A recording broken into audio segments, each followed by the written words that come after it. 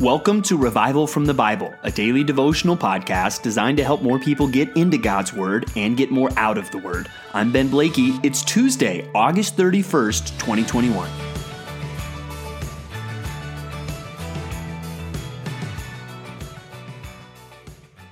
Why?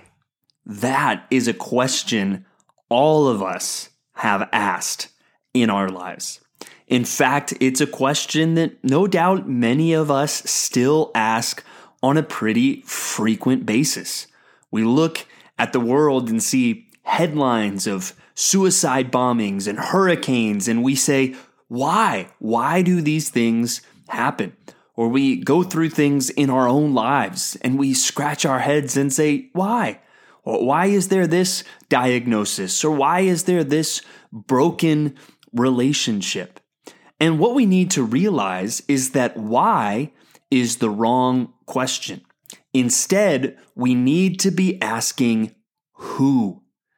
And that is what we are going to see as we wrap up the book of Job today. And now the story of Job, we've been going through the parts of Job that are much less familiar, but the general story of Job is pretty familiar. A lot of people know the general idea of what happens, that Satan kind of challenges God, that there's this righteous man named Job, but if you take everything away from him, he will curse you to his face. And Job does not curse God. In fact, he says, hey, blessed be the name of the Lord. He gives and he takes away. And we're still singing about that now, thousands of years later. And so those are some good things that we see from Job. And we do see in the midst of all this, Job holds on to his integrity. He continues to seek to do the right thing. But we also are going to see Job now repent at the end of the book. Not repent because he's cursed God, not repent because he's forsaken God or given into some sin in his life, but he's learned something. He's basically learned that he's been asking the wrong question. He's been asking why, when really the question we should be asking is who. And the answer to who really is the Lord God Almighty, who shows up here at the end of the book of Job. And that's what we're going to see as we look at chapters 38 through 42. And it starts, we don't get any response to Elihu, the friend we've been looking at the last couple days. No, God appears. It says in the beginning of chapter 38, then the Lord answered Job out of the whirlwind and said, who is this that darkens counsel by words without knowledge? Dress for action like a man. I will question you, and you make it known to me. And so we've seen Job now questioning God, and God shows up and says, what's going on here? Get dressed, and I'm going to ask you some questions, Job, and you answer me. Wow. Now you can start to see, even with that tone, why Job repents as he does. And then the questions he asks Job are like this. In verse 4 of chapter 38, where were you when I laid the foundation of the earth? Tell me if you have understanding. Who determined its measurements? Surely you know. Or who stretched the line upon it? Or on what were its bases sunk? Or who laid its cornerstone when the morning stars sang together and all the sons of God shouted for joy? And he asks Job all these questions, and the answer to all of them is you, the Lord. You are the one that has done all of these things. Or again, we see a similar idea in chapter 40, starting in verse 7. Again, we see dress for action like a man. I will question you, and you make it known to me. Will you even put me in the wrong? Will you condemn me that you may be in the right? Have you an arm like God? And can you thunder with a voice like his? And we see him asking these questions where the implication is, no, you cannot understand what I know, what I do. That we see God reminding Job really that he is so far above and so far beyond. And that is something that we need to be reminded of, not just from time to time, but often. As we go through this world and we see things and say, I don't understand these things, we need to realize there is a God who does. And he is so far above and beyond us. And he not only understands these things, he is sovereign over these things. And we need to start asking ourselves a better question. We need to stop asking so much why. Why is God doing this? Because if we go down that road, eventually we're going to start basically saying, I know better than God. And in some extent, that's what God accuses Job of in chapter 40, verse 8. Will you even put me in the wrong? Will you condemn me that you may be in the right? We're saying, God did something wrong. When we start going too far down the why road, so we need to be asking who and reminding ourselves that God is sovereign. God is in control. And so it's really that we see Job repenting of this. We see in the middle of chapter 40, he says, Behold, I am of small account. What shall I answer you? I lay my hand on my mouth. I have spoken once, and I will proceed, and I will not answer twice, but I will proceed no further. And then after God asks more questions in chapters 40 and 41, we see Job then responding in chapter 42, Job answering the Lord and saying, I know that you can do all things, and that no purpose of yours can be thwarted. Who is this that hides counsel without knowledge? Therefore I have uttered what I did not understand, things too wonderful for me which I did not know. Hear, and I will speak.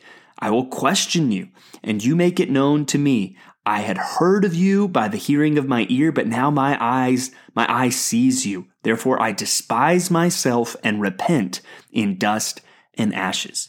So we see Job respond, but we need to remind ourselves, instead of asking why, instead of trying to figure it all out, we need to say, God is in control. He can do all things. No purpose of his can be thwarted. And we need to remind ourselves of the characteristics of God, that he is holy, that he is sovereign, that he is wise, and also that he is good and that he is loving. And we're even reminded of those attributes at the end of the book of Job as God restores so much of what was lost, even doubles, all the material possessions that Job had lost, restores even him with new children that he gets to enjoy and raise. God is good to Job, but we don't have any record. We know now how this all started with God and Satan challenging him, but we have no record of God ever telling that to Job. It doesn't seem that God even explains why to Job, but he reminds him of who. And that's what we need. And I really hope that as we've read through Job, if you're going through some serious trials in your life right now, and if you're being tempted every day to ask why, that you would instead ask who, and that you even would read some of these chapters at the end of Job and just remind yourself of the majesty of God. And you might say, hey, I don't know why, but I trust who? I trust God. I trust that he is in control. I trust he is good. And so I'm going to follow him. And I'm actually going to hold on to some of the better things that Job said. I know my Redeemer lives. And when he has tried me, I will come forth as gold. And I'm going to continue holding on to him. So as we wrap up Job, I hope that encourages you, especially those of you that are going through trials. And I'd also just add this pastoral encouragement to you. If you're going through trials, make sure you're not going through it alone. Reach out to some friends in your life, probably in your local church, get them with you, and we can surround ourselves with better friends than the three friends of Job, people that can encourage us.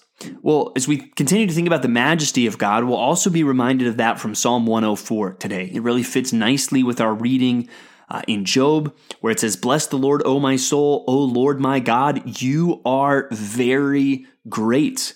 You are clothed with splendor and majesty, covering yourself with light as with a garment, stretching out the heavens like a tent, right? And so we see a lot of the similar language. And I always encourage when you're going through a trial, read through Psalms, because we see the full gamut of human emotions and experiences in these ancient songs, and we see a vision of God that will draw us out beyond ourselves and beyond our feelings to really behold God for who he is and how powerful he is. Our last couple passages today are going to get us thinking along the lines of family. And first, we'll see Luke 15 as we wrap up the story of a family, the story of the prodigal son. And here, really, we see a focus on the character of the older brother who is angry. He is bitter that the father has responded so generously to this wayward son who has returned, saying, "You never threw me a party." And the father invites him in and reminds him, and this is really a picture of God of Jesus speaking to these religious leaders of why it's good for him to celebrate with these tax collectors and sinners who have now turned from their sin and given their lives to Christ. But all of us should be warned by the character of the older brother, not to resent others, not to look down on others. And again, you're going to probably identify with one of the brothers in this story. And the biggest difference is going to be, do you really have an appreciation and an understanding for the depth of your own sin or not? If you really understand the depth of your sin, you're going to see yourself in the prodigal son, saying, "I cannot believe that God would welcome me into his family." But if you think, "I've been doing all the right things, I'm doing what I'm supposed to do, what's wrong with everybody else?" And then you're going to start to act more like the older brother, somebody who thinks they've earned their place in the family by what they have done. And it's hard to, these parables aren't allegories with every little detail has a hidden meaning. But I think the general idea is the prodigal son is a picture of someone that's truly converted. Because there's no one who is saved that can say, "Oh, I was always good," right? Everyone who is saved should be able to find identity in the words of the father here at the end, saying, not the brother, but "I was dead and am now alive. I was lost and am now found." And I hope that encourages us. Finally, we go to 1 Timothy chapter 5, verses 1 through 16. And again, to remember, this is one of what we call the pastoral epistles, because Paul is writing to some young pastors to train them and teach them really how to lead and how to operate a church. And since not all of us are church leaders, we should, as Christians, all be a part of a church. And there's so much for many of us to learn in these letters. But here he's trying to talk to them, especially how the church should be trying to care for certain people. And sometimes that even involves financial support. And one group that the church should be making sure has their physical needs met is widows. And here, as we see that, he even talks about, though, a certain kind of widow. And even it puts an obligation before something would even get to the church. Paul instructs Timothy that the obligation should first go to the family. And look at 1 Timothy 5, verse 8. "But if anyone does not provide for his relatives, and especially for the members of his household, he has denied the faith and is worse than an unbeliever." Wow, that's very interesting. And that's a good opportunity for all of us to examine our own lives and make sure that there's ways we are caring for our family. Maybe some of you have aging parents. Maybe some of you even have a widow for your mother or your mother-in-law. And see here how Scripture says, are you taking care of them? Are you providing for them? And the call that places on our own lives. And as we think about all this, let's remember today, though, the main lessons that we saw in the book of Job. And again, I really hope that encourages some of you if you're experiencing trials. And if you're not right now, well, just wait a little bit. And I'm sure the lessons of the book of Job will help you. And when you find yourself in those difficult situations, instead of asking why, let's ask who. Thanks for digging into God's Word with me today on Revival from the Bible. For more resources, check out revivalfromthebible.com. To learn more about Compass Bible Church Treasure Valley, go to compassbible.tv. The grace of our Lord Jesus Christ be with you.